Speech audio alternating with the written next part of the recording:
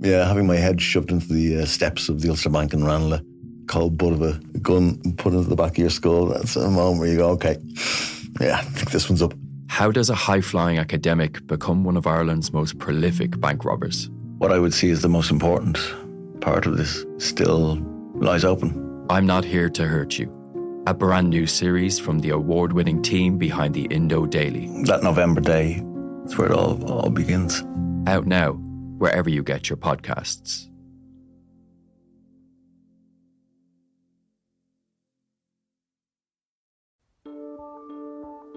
Seachtain, an Indo as Gaeilge.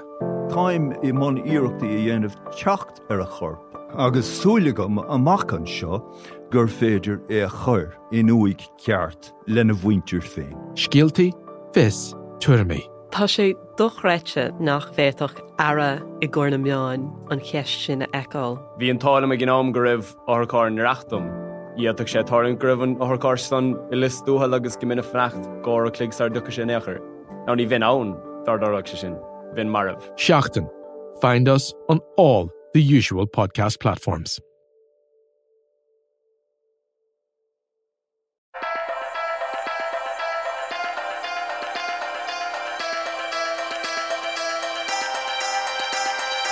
Hello and welcome to The Big Tech Show with me, Adrian Weckler, the tech editor of the Irish and Sunday Independent. This week I have Jamie Heaslip in the studio. Jamie, welcome to the podcast.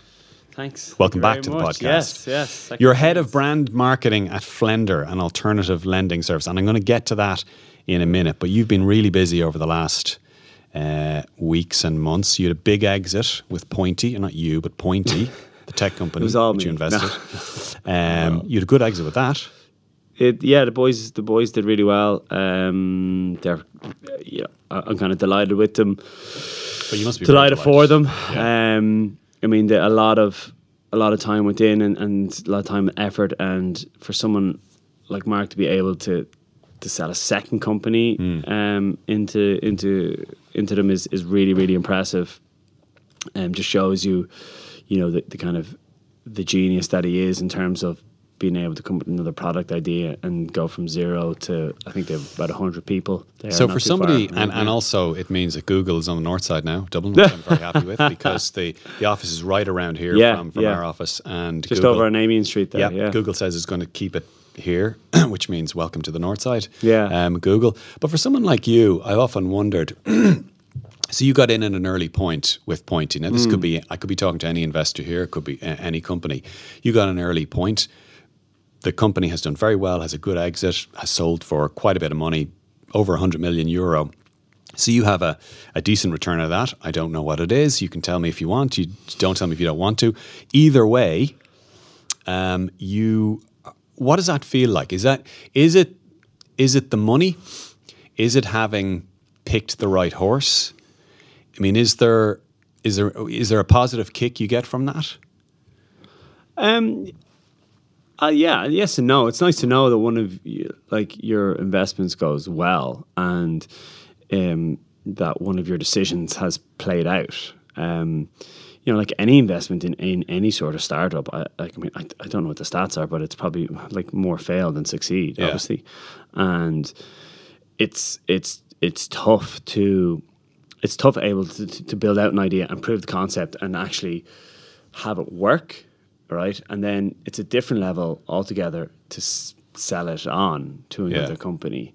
Some just kind of tipping away, and that's never their goal. I'm not saying that was their goal, but that's kind of what happened. And then also, you're kind of delighted for the team because, like I've often said to people, I invest more in teams than I do in like the idea. The idea is kind of secondary.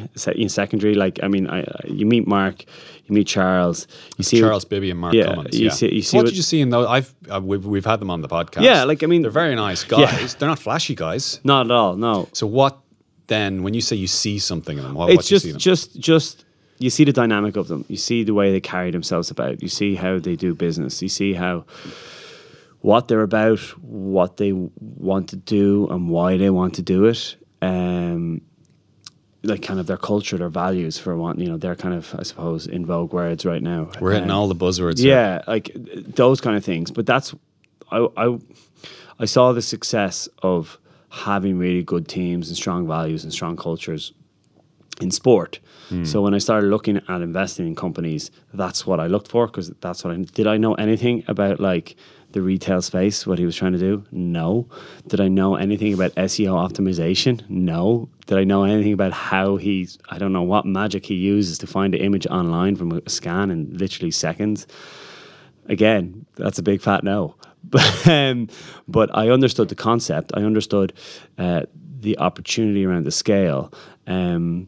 I understood the problems facing a company like Google that you think never has any problems versus what Amazon is doing to the digital landscape, and how they're not necessarily winning that race, but really the person that's losing out is the SME on the corner, the corner shop. We'll get to Google because you worked there for a while, and we will get to Flender as well. Don't worry, this is a very roundabout way. But would you say you've had more hits than misses? Because, I mean, I'm looking at some of the other investments you've made. A couple of pubs, the Lemon Duke Bridge, 1859, with some of your old rugby colleagues. Not quite techie, but we do have tech people drinking. Well, you've got Urban Volt, right, which could be considered somewhat a tech company. Kitman Labs, the Lovin Group, more of a media company. Yeah, that's fair. An online media company. All of those, most of them appear to be doing fine. To be honest, my general rule, like, I don't know if it's an accounting rule or not, but they're all written off in my head. If they come good, great. Well, then what does that feel like if and when one of them does come good? Because Pointy has come really good, really, really good, like 1% good. So what does that feel like? It was funny. I was laughing because I met a fella last week, and he was telling me, in his opinion, out of 10 startup companies that they might invest in, 4 would come good. And I was there going, it's not bad. I was kind of going, I don't know if that's really what goes on out in the world. I think I know how lucky I am for these guys to have done what they've done. Very lucky to be at that time and place where you meet them, and all that sort of thing. Now, you make your own luck a little bit by being curious and going out and meeting these people and doing all that sort of thing. But it's kind of like sport. People always ask me, why for years did you never get injured? And I was like, half it's blind luck, if I'm honest, because impact injury, you can't. And that's what got me, an impact injury. You can't really predict or prepare for it. Sometimes it's just you hit something a certain angle, or get hit in a certain angle, or whatever it is, I mean, you're somewhat unusual as a significant sports figure in Ireland in that you have gone out and you've invested in quite a few companies, tech companies. You've also gone to work for Google, a proper job. I'll come on into that as a second. I literally just came there. I was meeting a fella who's there, But when sports figures, successful sports figures, transition into business, it usually goes one of two ways. Either they get embedded into one particular type of business with partners, or they become a representative for a company. I'm thinking of a few GA players, for example, with banks. Yeah. But there is a danger of getting sucked in to becoming almost like a branding representative, almost like a mascot in a sense. Yeah. Did you ever feel that you were it's a line that you have to be careful with, because obviously at the very start, you don't have that work experience in there. You don't have that time built up. You might have a lot of experience built up in kind of, let's call it, emotional intelligence and all those kind of buzzwords that we've all talked about. But, the fact of the matter, you don't have those hard skills that others might have, built up over 10, 15 years. So you have to be careful. You have to realize that you are not the smartest person in the room, and you're not the top. You're not the best in your field, or you're one of the top performers in your field anymore. You're bottom of the totem pole. But you'd still be a very recognizable figure. So now at Google, arguably wouldn't matter that much, okay? Because it didn't. Different type of a company. But for you take a bank, for example. Yeah. I mean, a bank would have a large retail network. It would be inviting a lot of people over for different things. Sometimes it's very helpful to them to get people into a room to say that, you know, Jamie Heaslip or Mike Ross or whoever it is there. My question is, was there ever any danger of you feeling that you were going to be approached as a mascot? Well, like, firstly, like with Google, for example, that just wouldn't fly. It was half the attraction of it.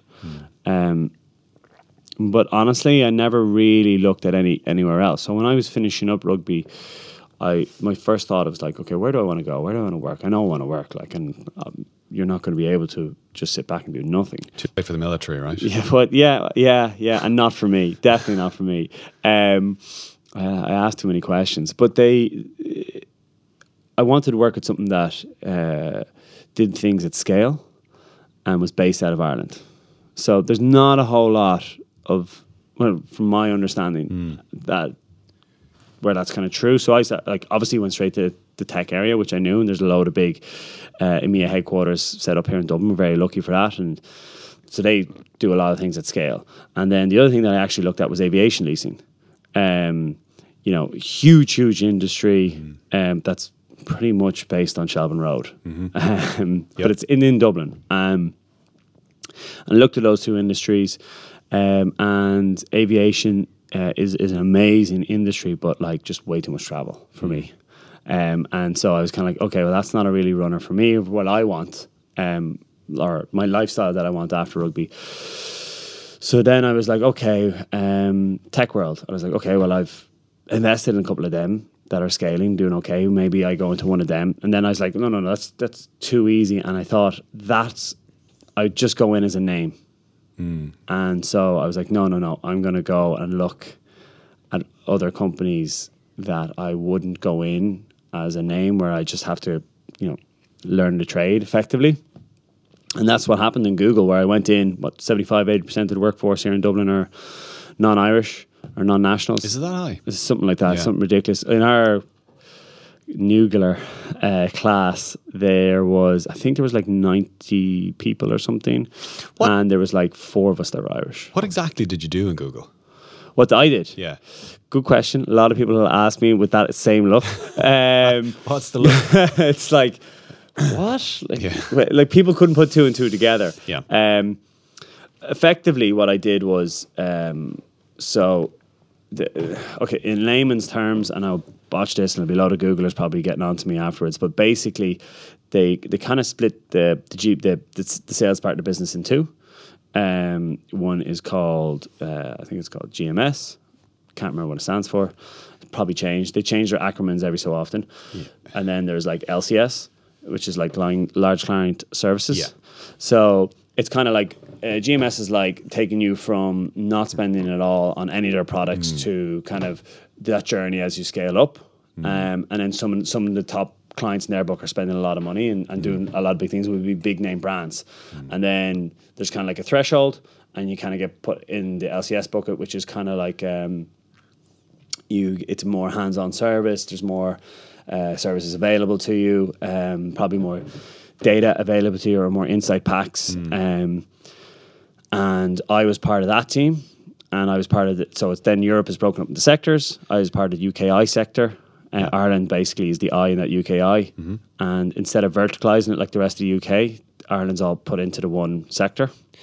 And then because it's so small, as in you're an account director here, is that? So I was an account manager, senior account manager. So I just looked over a couple of different clients. It was really interesting because in Ireland you're multi-vertical then, so you get to work with loads of different businesses and different models and different advertising, and that was really, really interesting. A lot of learning, a lot of process.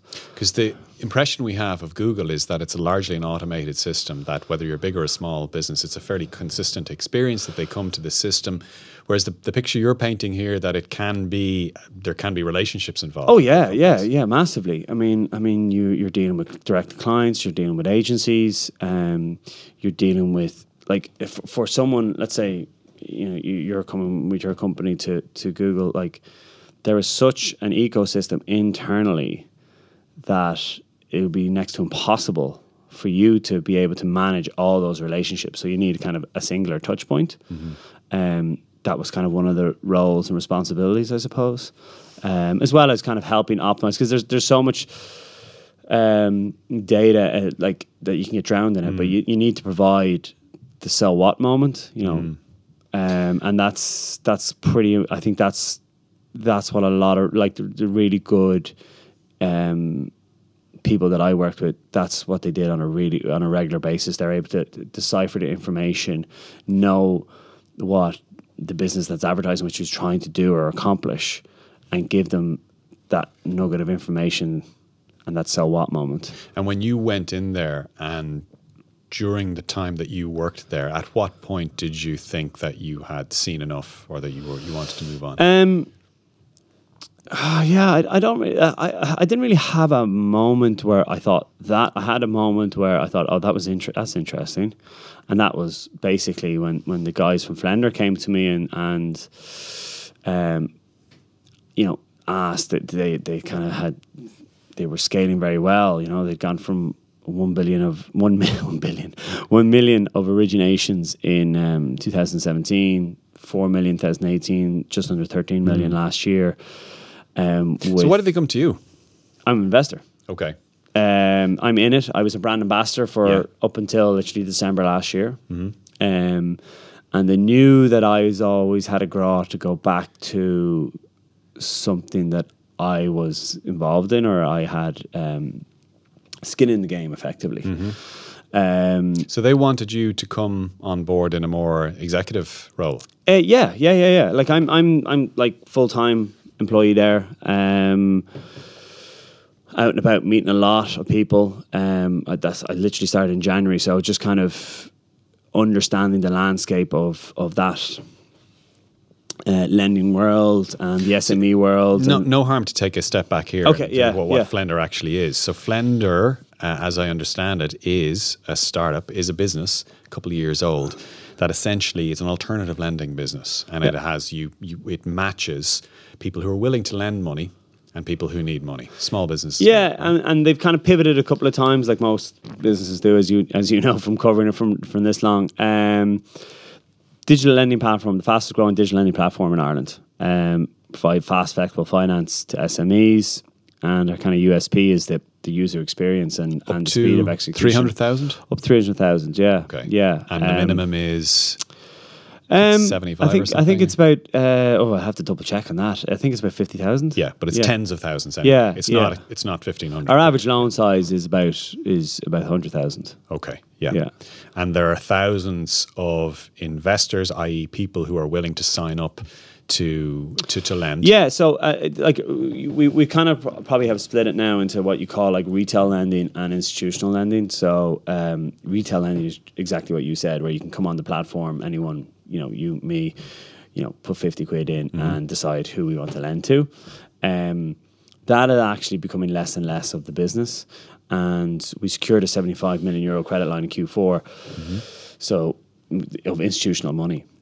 So effectively, we have institutional money, which it wouldn't be on the marketplace as such, or on that platform that you would go on to, and that goes to businesses. That's how we loan out to businesses. And just for any lay listeners listening to this, does that mean that 75 million euro credit line that allows up to 75 million euro of lending to people or to businesses who are coming? We want to loan 100 million this year. Right. Okay. That's our ability. We're about to hit 20 million worth of business loans since our start, which is a really nice milestone for us. A really good big milestone for us. We'll be getting donuts. It's big. That's a big moment for any. Trying to avoid donuts. Actually, you're looking very trim though. I'm fading away, but that would be a big moment, but we have the ability to loan 100 million. So we've set the bar that high. And Flender makes money from the borrower. does it? Is that how it makes its cut? There's a fee on. There's so obviously you charge a fee in the money, as in on the percentage that you get, and then also there's the knock-on effect of there's an arrangement fee as well. Because I thought there was a marketplace for interest rates on the loan, as in you could there was some competition for interest rates, or somebody could come in and decide how much they were going to offer or what interest rate they were going to offer. And the retail lending. The retail end, yeah. Yeah. Well, you can set your parameters that you're comfortable with. But like when a business comes to us, like we have a whole credit team that assess where they sit in terms of risk. Okay. And then kind of associate a percentage with that. You're doing that to give comfort to the lender, presumably, or the institution, because Flender's not regulated in the same way as Bank of Ireland or another lender would be. This is an alternative lending platform. Yeah, I mean, exactly. It's their unsecured loans, and it's a digital lending platform that, yes, it's fast, it's flexible, and our name is on the line effectively with this.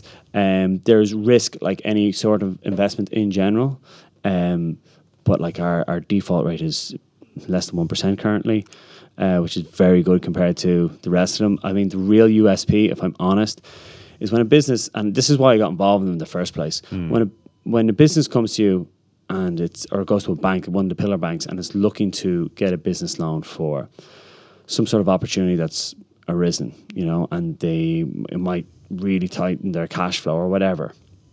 They can upload all their information, and we can give you an answer today, and if it's a yes, we can give you the money tomorrow. A bank will take anywhere from 6 to 8 weeks to give you and that's not even that's a potential slow no, and that's worse.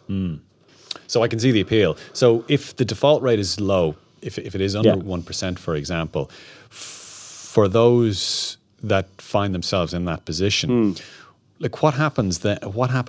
I mean, how do you?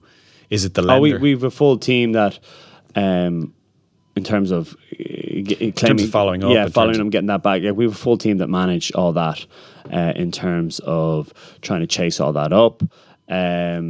Luckily, it hasn't been something that we've had to deal with a whole lot. You're not knocking on people's door. I'm not. No. No. But it's like I said. It's there was risk involved in everything. Just like if you put your money into stocks and bonds, and even if you put your money on savings right now, with the interest rates that you're getting is not fantastic, and inflation would really dig into that. But for businesses that are using our platform and using the institutional lending platform, and the other products that we have and that are on our roadmap, I mean, we have a great uptake because SMEs are being a little bit forgotten by, I think, and being a little bit left behind. I looked through some of the case studies on the website. Oh, yeah. I was actually kind of surprised at some of I saw because some of them are businesses that have been going for 10, 15 years. I know some of them. Big Red Book, Mark Dwyer, he is one of your testimonials. Mark's a good guy, That's a pretty solid business. I mean, that's been going for well over a decade. I remember writing about them, 10, 15 years ago. So it's kind of interesting that businesses like that are going to the platform. Yeah, it was funny as I go on this kind of discovery, I suppose, over the last while. There's some people who, like, you're talking to them about loans, and they don't want I don't know if it's an Irish thing or not. They don't want people to know that they're taking a loan, right? And in business, and they were like, "Oh, we think it's a bad thing," and I was like, "I don't understand that. I mean, like, how do you expect to scale? Like, sometimes." Well, there's a funny kind of relationship that we have between that and shame and honor. When I was researching this, I was confused a little bit by the Flender, Flendr, the UK startup, which was set up in 2015 or so, which was set up as a company for people to lend each other money, right? In families and friends. And in Ireland, that's be a much more difficult thing to do, to set up, to download an app and set up a business, because you want to formalize borrowing $4,000 from your brother. I mean, it happens, but to set it up and put it in terms that everyone to see, and set interest rates, it's kind of a bit weird. But so you're now fully in deep into Flender. Yeah. This is your life now. I'm nearly 30 days in. Yeah. I say I've been around the company for 3 years now. Right. But being around it and kind of being part of their brand ambassador program versus getting into it. I'm being an investor versus getting into it are two different things. Because I have to understand a lot about our broker channel and third party channel. I have to start touching base with all the different associations and because we're across nearly every vertical. Like SMEs are the beating heart of this economy, and that's because they are everywhere. And trying to understand all them. What's important to them, their user experience of it, good and bad, but we're by no means the finished product. And the minute you think that is the minute you get passed out, basically. Yeah. So I've been busy trying to ID a lot of them because they're in industries that I wouldn't have known a lot about. Working with our originations team who are excellent, to follow up with clients that have done business with us. So is this a 9 to 5 for you? It is, but it's 9 to 5. But the role itself means that you're out and about quite a bit. Right. You're at a lot of different events or whatever. You're meeting clients. I'm trying to formulate, look at the brand itself and think, how it looks and feels and all that. And then try and get the message out there and think about how we get the message out there. Where is the audience? How I approach them. Do I approach them? How the brand approaches them, I should say. And then also that's that side of it. And then there's the whole kind of stepping into that leadership role within the team and within that leadership group that we have and helping that team scale. Because I think we're around the 20 people mark now. Right. So how we scale that from going from such a big global company and seeing their processes and how they orchestrate it. What bits do I take from that? Or I look over at Kitman. What bits do I take from that? Or Pointy. And as I say, I'm a specialist generalist. I'm not a specialist. So, as a specialist generalist, what's the goal for you in the medium to long term?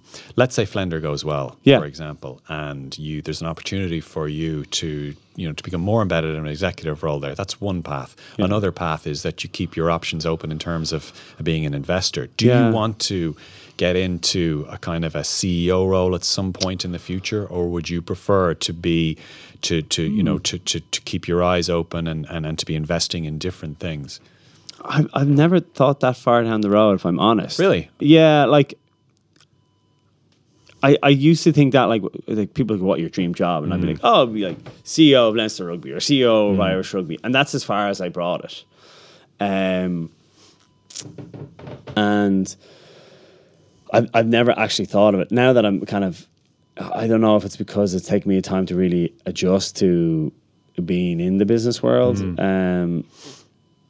I've never thought of it that way. But now that you say it to me, I've kind of in my own head, I've said, right, I'm here now, and this is what I'm going to focus on for, the road in front of me. You can kind of have a rough idea. Do I want to stay with Flender for a while? Oh, hell yeah, because I think they're going really, really well, and I want this company to grow and scale and have the same success as Pointy, if not more, or whatever. Set your insert ambitious goal. But it's more the team dynamic that I really enjoy, and as long as I enjoy something like that.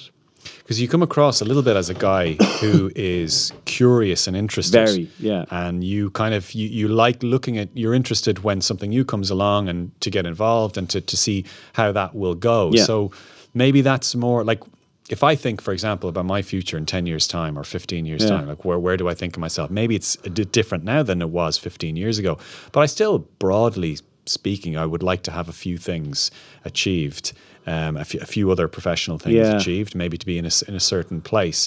I'm wondering, do you even have a vague idea of? No, I don't, because I'm only starting out in this journey. I don't have enough time in it to really know that I'm like that kid who's just come out of school and they're still playing rugby and they Like, just got for into example, the academy. And you're yeah, like, whoa. Microsoft founder Paul Allen, co-founder Paul Allen, had a very successful career in Microsoft, then kind of got out, then became an investor and had a yacht and did all, had all these investments. Mark Benioff from Salesforce. I'm not comparing either of us to Mark Benioff, but I was going to say, it's nice of you to put us in that company. Yeah. But, he lives his dream to a certain extent. You could say maybe Zuckerberg is in the middle of it, in the thick of it. And I know I'm picking extremely successful people there. On the other side, there are VCs that you don't hear so much about. So there are investors in Ireland who are very, very successful investors, some of whom have never really got involved at an executive level, but they're really happy with the life they've chosen for themselves. There's a lot to be said between being behind the scene and having spent so much time, say, near the front.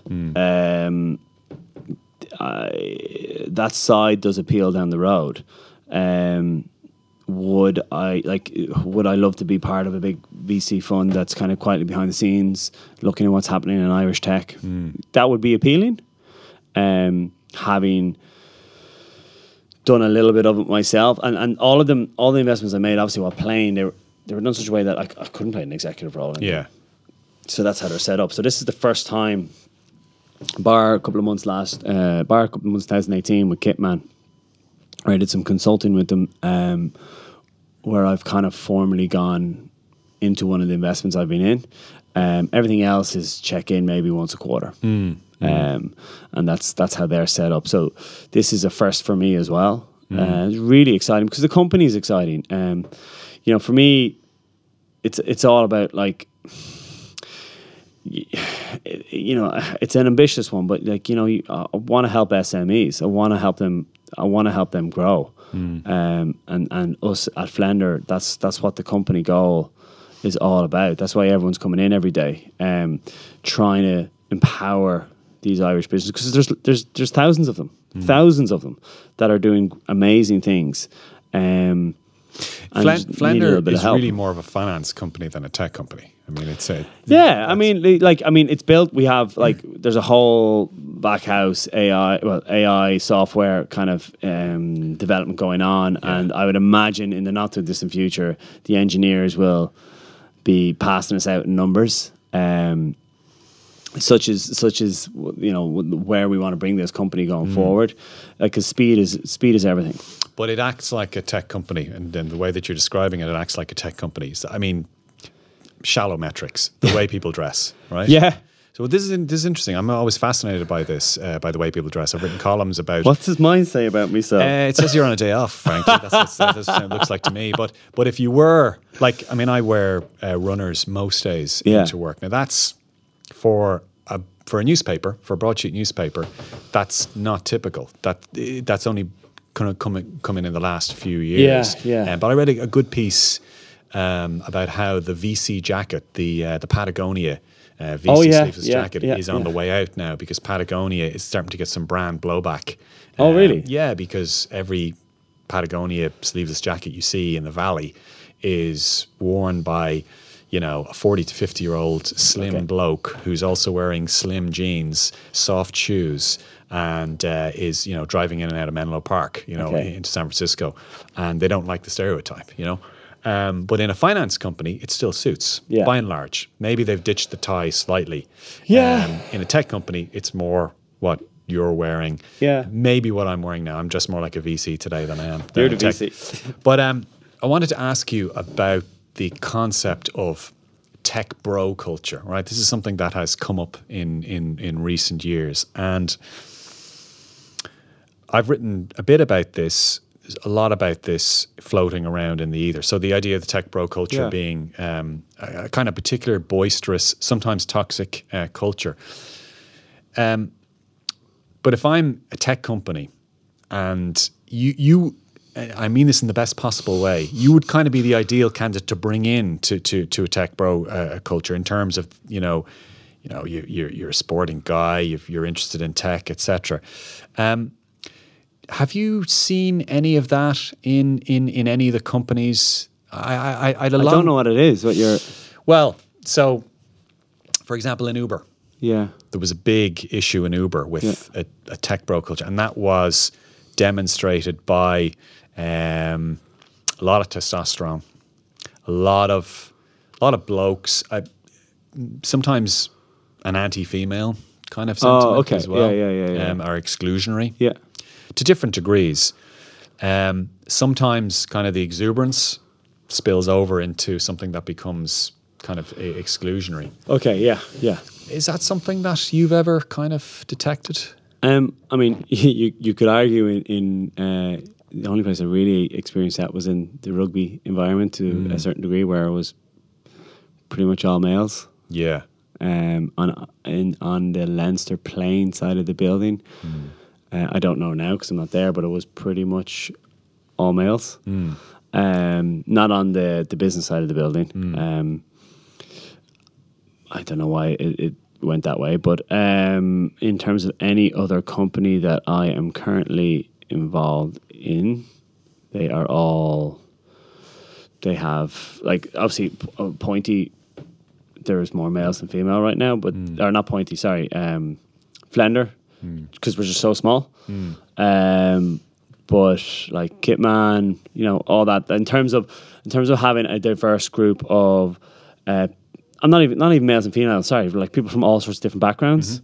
I mean, it's pretty diverse, and any company that I've seen is pretty diverse. And I think you need that, because otherwise you get group thinking and you'll have blind spots. Yeah. And I think that's the real danger of it. And then like the culture and the values, that really comes from the top down. I think, and they can guide it, and then you can get acceptance and buy-in from the bottom up as well. I haven't seen it in any of the ones that I'm involved in. I don't know how to take it. You say that I'm an example of someone that they would bring in, but it's a little bit of a provocative question. But it's I'm trying to put myself in the mindset of a tech bro, as I'm calling him. Dan Lyons, the Newsweek journalist, wrote a very good book about HubSpot, which they have a big facility down here in Dublin. It's an American company, advertising, retargeting, reselling, marketing.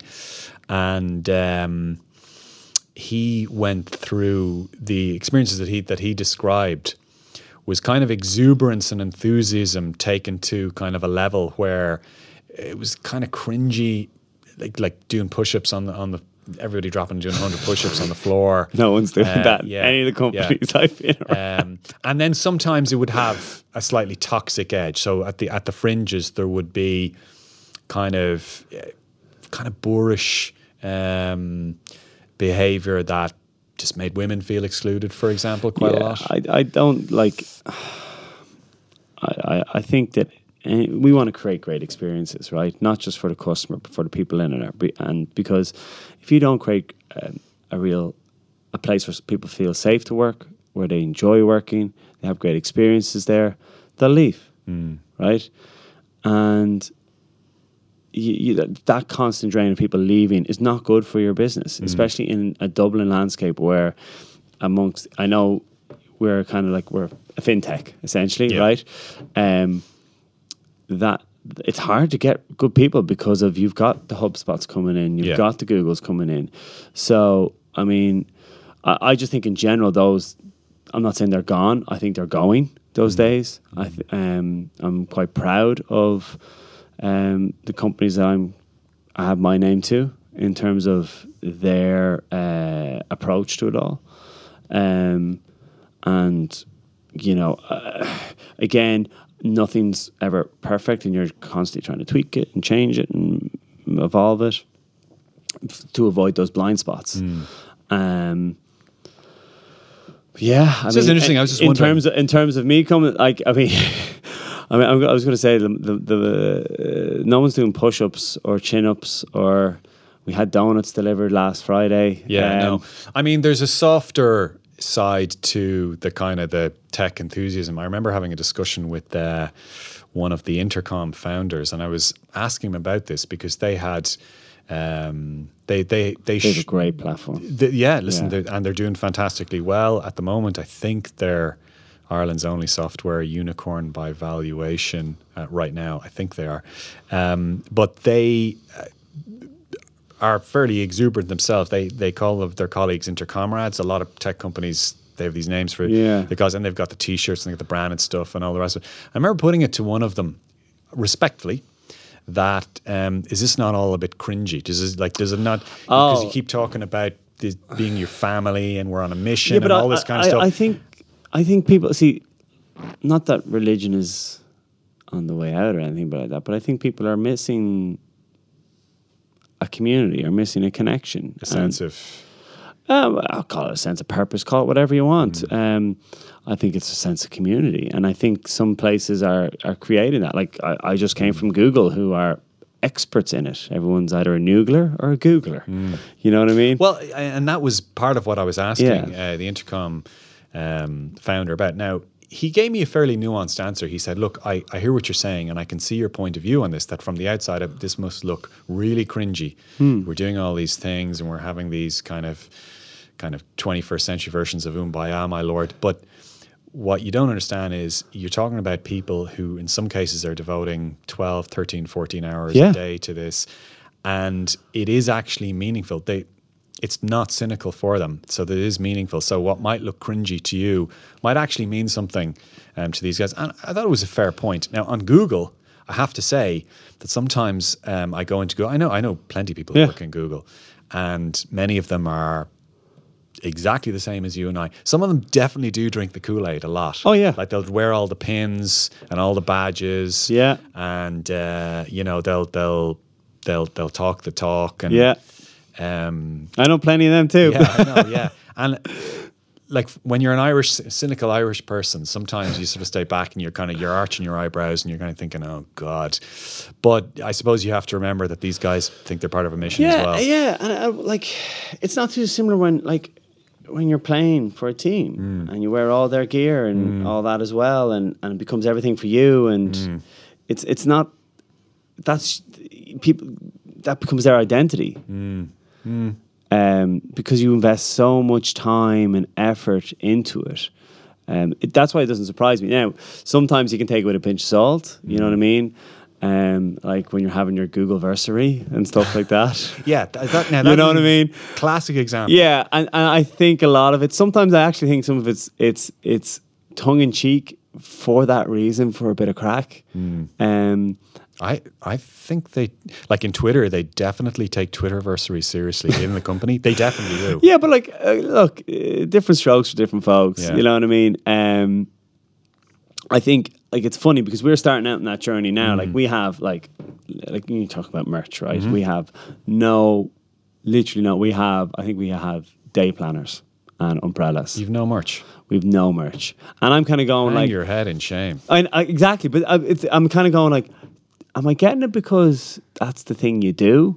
Or am I getting it because, okay, from a branding perspective, should we have some branded stuff when we're at events, or if I'm on this, for example, or whatever, direct meeting a client? Or actually, do we want to do it for the guys inside to be a little bit proud of? Well, I suppose maybe for the engineers, maybe for the SMEs that you're trying to lend to, maybe they have a different approach. Going back to our uniforms, right? Yeah. Maybe they prefer to see somebody who's, if not in a suit, is somewhat soberly dressed. 100%. 100%. So maybe they don't want to see the big T-shirt. No. Maybe they want to see a guy turn up in a 3-piece suit. You know what I mean?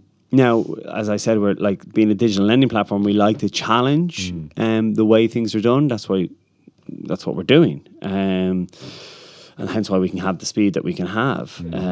But there's no silver bullet there, really, in terms of the answer to your question. No, there isn't. Now, but just to before I leave this topic,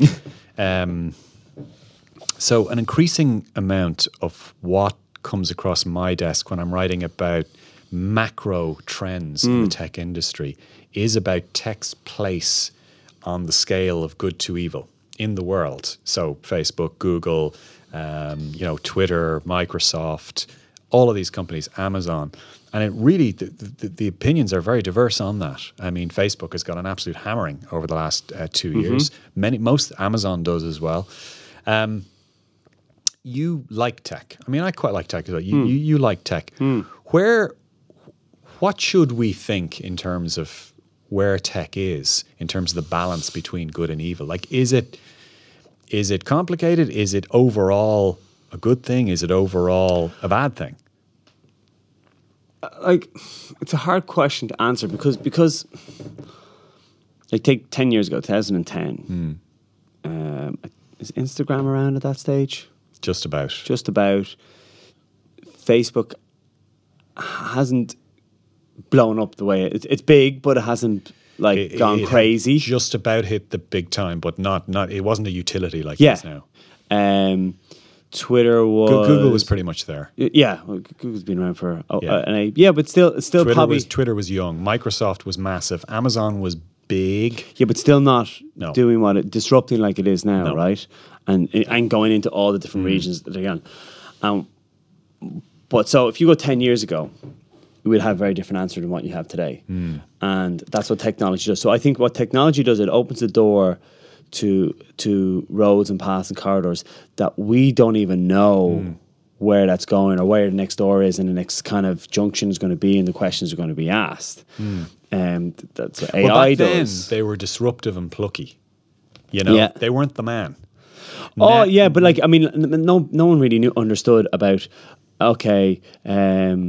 you have all these different platforms. Oh, they're all free to use. Oh, okay. But, you know, everything like yin and yang.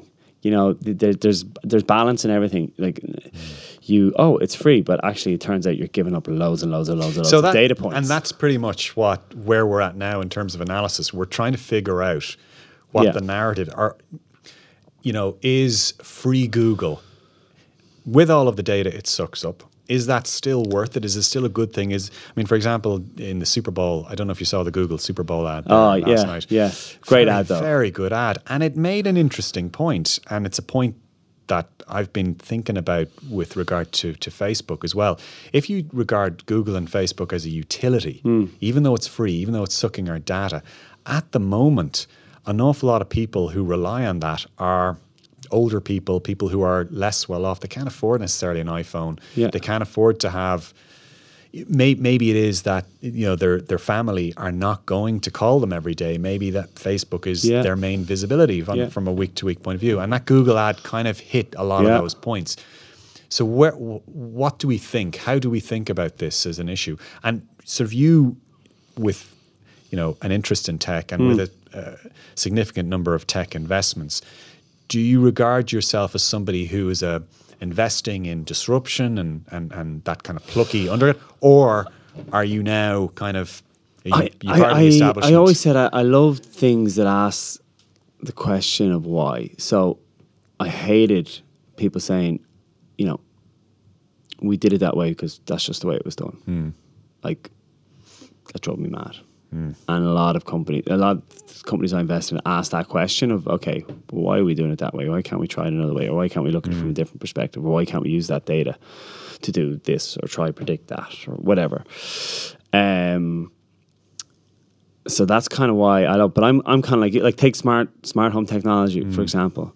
I'm still undecided about it because I'm kind of like, okay, you insert this device into your house. And you're giving up even more data. So what though? Well, exactly. You get to that. So what? What's like? Are you happy with that? Like, okay. Oh, you know, the usual debate is like, oh, well, what are you hiding or whatever? You know what I mean? And it's not anything like that. It's like it's your data you're giving. Like, are you free with it? But then I just come back to going like, I walk around. With this bloody thing. You know what I mean? And we all do. Yeah. So it's listening anyway the whole time or whatever. Insert whatever your fear is. So if you take the Ring doorbell, for example, Amazon's Ring doorbell, camera on it, it's very convenient for a lot of people. But now in the States, Amazon is doing deals with the cops where it's creating voluntarily an interface for community groups that voluntarily want to share their footage with the local police forces. And on one level, you know, if it's my estate and if it's my neighbour's house that got burgled or my neighbour's daughter who was attacked, I can completely see why there would be a desire. And on the other hand, this is a dystopian surveillance society that we're creating, and I'm genuinely not sure yet how to think about that. And I'm kind of in that, but I don't think anyone does. And then you layer in AI, machine learning. Where's that going to go? no one really knows the answers to those questions. Well, yet. it'll go first of all to benefit Amazon and Google, right, and Microsoft, who. But imagine there's something out there. There are some company that hasn't even been invented yet that will be able to leverage that, as well as the servers that are cost really cheap now, as well as every other platform that's out there that they can all leverage to come up with their idea, and then use that could be the next powerhouse that and is using something or doing something that we never even thought of. Do you think that there's still space and time for a major disruptive like wait till company? 5G comes along and what that's going to do in terms of ability of what you have on your person? Because there is a theory that the big tech companies that we have now are going to be the firm for the next 2 decades, simply because the time at which they rose was the time that the new dominant firms were going to rise. Yeah. Like You're not a futurologist for Flender. No, These are just things I'm interested in thinking about. Down the rabbit hole we go. But no, it's exciting times, I think, for companies, and particularly in Ireland, because of the opportunity that's here in Ireland. Yeah. It's a melting pot of ideas, melting pot of innovation, a lot of people coming home, all these big tech companies that are here. There's a lot of people who are doing their time there, coming out of it and looking to set up their own business or their own idea and take those learnings in Ireland and set them up here. And I think that's fantastic. That's why it excites me, and that's why I kind of stayed in Ireland, and I just think it's an amazing place to be, to do some business. Was and there a chance you wouldn't have stayed in Ireland? Well, I always thought about going abroad, playing. I always thought about playing rugby. That was why playing. And then when we finished, we thought about going away for a sense of time, because we'd always been based in Dublin. But we both love Ireland, both love living in Dublin. And there's a lot of energy in the city right now, and there's a lot of energy in Ireland. Like I want to get out to. There's amazing things happening down in Cork. Talking to the guys down in the Republic of Work there as well. Like a really exciting place to be. It's Donald Callahan. Want to get over to Limerick, Galway, Athlone, these places, and see what's going on in these hubs. Galway's great. I love Galway. They've got who doesn't? I do. I have to say, I love going out to the West. A couple of non-rugby questions, or non-business questions to finish off. One or two might be rugby related. Your sports editor was obviously on to you. No, he wasn't. No, this is entirely independent. Excuse the pun. Some thought that maybe there might be pay TV might enter the rugby universe. Do you well, so you got that private equity firm who have bought a stake in Pro 14, Six Nations, and the Premiership Rugby. I wouldn't be surprised if they make a move on some others. Would that hurt popularity of the game in this country? I think you got to keep their national events on free to air, as in Six Nations, etc. Yeah. Because if that went behind club rugby could be a little bit different if it went behind a paywall. The only problem with it is behind a paywall right now. Yeah. But it's so scattered. I think it's losing out in total. But if Six Nations went behind a paywall, I heard a theory that I'm not a massive rugby fan, but I heard a theory that if that happened, it could be very damaging for the overall. I believe interest in I believe rugby. it would be. Okay. I'll give an example. European Championship last year in Edinburgh.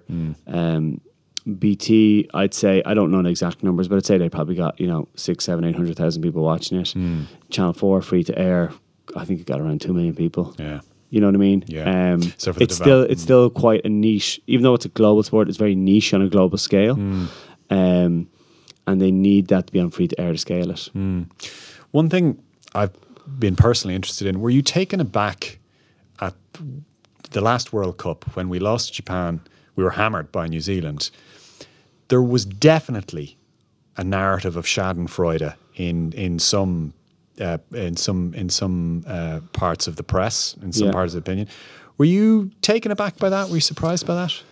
Look, I think there's been a reframing of the expectation around the rugby team. And that's off the back of the tremendous success that the team has had over the last 10 years. Like since 2009, we've won 3 Six Nations, 2 of them Grand Slams. Oh, I mean, what I mean? And it's But I'm not even talking about expectations. I'm talking about there was a colleague, I don't know him, but he's a colleague of this newspaper, Ewan McKenna, wrote. He wrote a few pieces, and he's been very vocal. And he would definitely represent a strain of opinion out there that is kind of regards rugby as being, it's a private posh boys sport. And I think that the term he used was not the team of us, the team of you, or the team of us and them, or something. Okay. But when we were beaten by Japan and New Zealand, I'm not saying it was Ewan McKenna, but there was definitely, I saw it on social media, there was definitely a ha-ha. Yeah, look, I mean, like, I'm not going to say the sport is for everyone. And like any other sport got a ha-ha, though, when we lost. Well, very few Irish sports get to that level of expectation, I suppose. Is that what you put it down? Do you think it's because of the level? No, I don't. Because look, I don't know why people were reveling in the failure of the team to get past the quarter final. I can't speak for them. I was disappointed like everyone else. I would have loved to see them kick on, but they didn't. They were, the way they played, it was nullified. They didn't evolve their game, and that's what happens when you. Oh, I mean, look up there.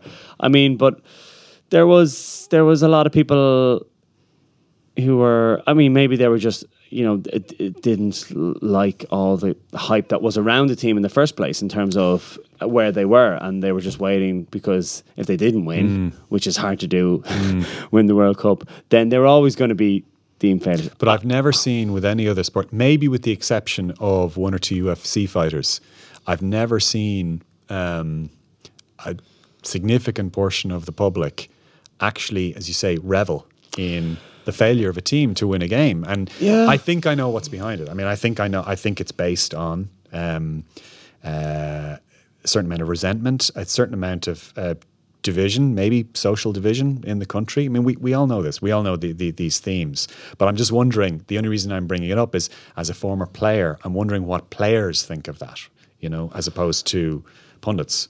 Well, I'm not a player anymore, so you can put me in the pundit bracket, I suppose. I mean, I was disappointed in the outcome of the World Cup for them. Disappointed in the last 12, 18 months of how they played. But,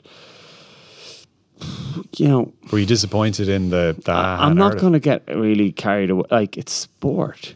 Like, I'm like, there's some other proper serious things going on.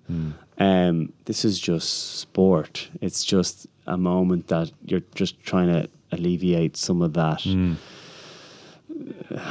thinking or whatever it is. Although had we won the World Cup, like, it would have, I always bring it back to a real important moment in 2009. We've just entered one of the biggest recessions we ever had, and we win the Grand Slam. And I didn't realise I was in that little bubble of just training, play. I didn't realise what everyone was going through until we came out in the street in Dawson Street and talking to those people of what it meant to have kind of a good news story in the middle of a big recession. And that's what sport does, isn't it? Sport kind of, I'm not just saying this with rugby, I'm just saying in general, I think it tries to just separate itself from, let's say, the daily news or goings-ons at times, not always, and try and just bring a bit of. Oh, look, I mean, as a Liverpool fan, I can tell I can tell you with my hand on my heart that Liverpool, you're flying high right now, possibly winning the league, we don't know yet, winning the league this year, honestly, is absolutely going to be one of the highlights of my year, even on a personal, emotional. So it does take you there.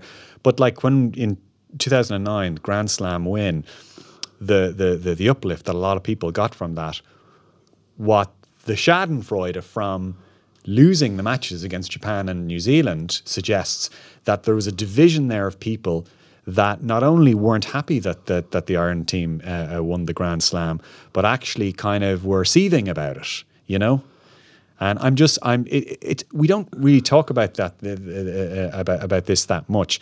I'm not a sports journalist, Yeah, as is obvious. I was just curious as to what you thought about all of that. I mean, I don't put a whole lot of sense into it, or sorry, not sense, a whole lot of thought into it, if I'm honest. I kind of watched the game for what it was. They lost. That's kind of crap. Yeah. And then I'm like, okay, what's the next game of rugby I'm going to watch? Jealousy? No? Of getting abused in the papers? Maybe. I don't know. That's one thing I don't miss. But, you know, and look, everyone, if we all had the same opinion, it'd be very, very boring, wouldn't it? Like, so it's you need people who have a different voice, who question it, who you know, go against maybe what is the common narrative at that time, or the easy narrative at that time. So everyone, the guys that you mentioned and whoever else you didn't, I mean, all that dialogue, I think, is constructive, and like, so the takeaway there, very diplomatic. I mean, no, but like, if you know, but if you tell, like, if the takeaway would be like, okay, right, there is that narrative out there, and there's people who don't feel connected to this team, and this is one of the few teams internationally that is an island. Like, it's not the Republic of Ireland like soccer and Northern Ireland. Yeah. It's the island of Ireland. And that's very rare in international sport.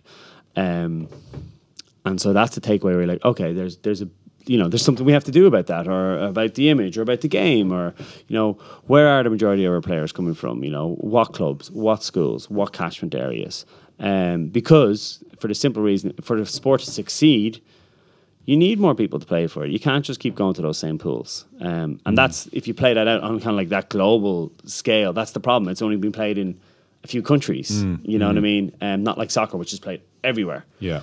Well, you played a lot of different. You played GAA. Right? Yeah. GAA, hurling, swimming, athletics, soccer. You name the sport that was on, I was playing. Curbs. I remember curbs. I was pretty good at curbs. Listen, I think we're out of time, Jamie, but thanks a million for coming into studio again. Head of brand marketing at Flender, the alternative lending service, and that's flender.com, right? Flender.ie. Flender.ie. Okay, I could have sworn it was flender.com. Okay, flender.ie. Jamie Heaslip, thanks a million for coming in. That's all we have time for this week, folks, on the Big Tech Show. If you're watching us on YouTube or on the website, thanks for watching. I believe this is the first time we've recorded this on video, and it may not be the last time. So go easy with your comments, and I hope there'll be no schadenfreude about the shirt that I didn't iron this morning. But anyway, thanks again, and we'll talk to you next week. Bye-bye.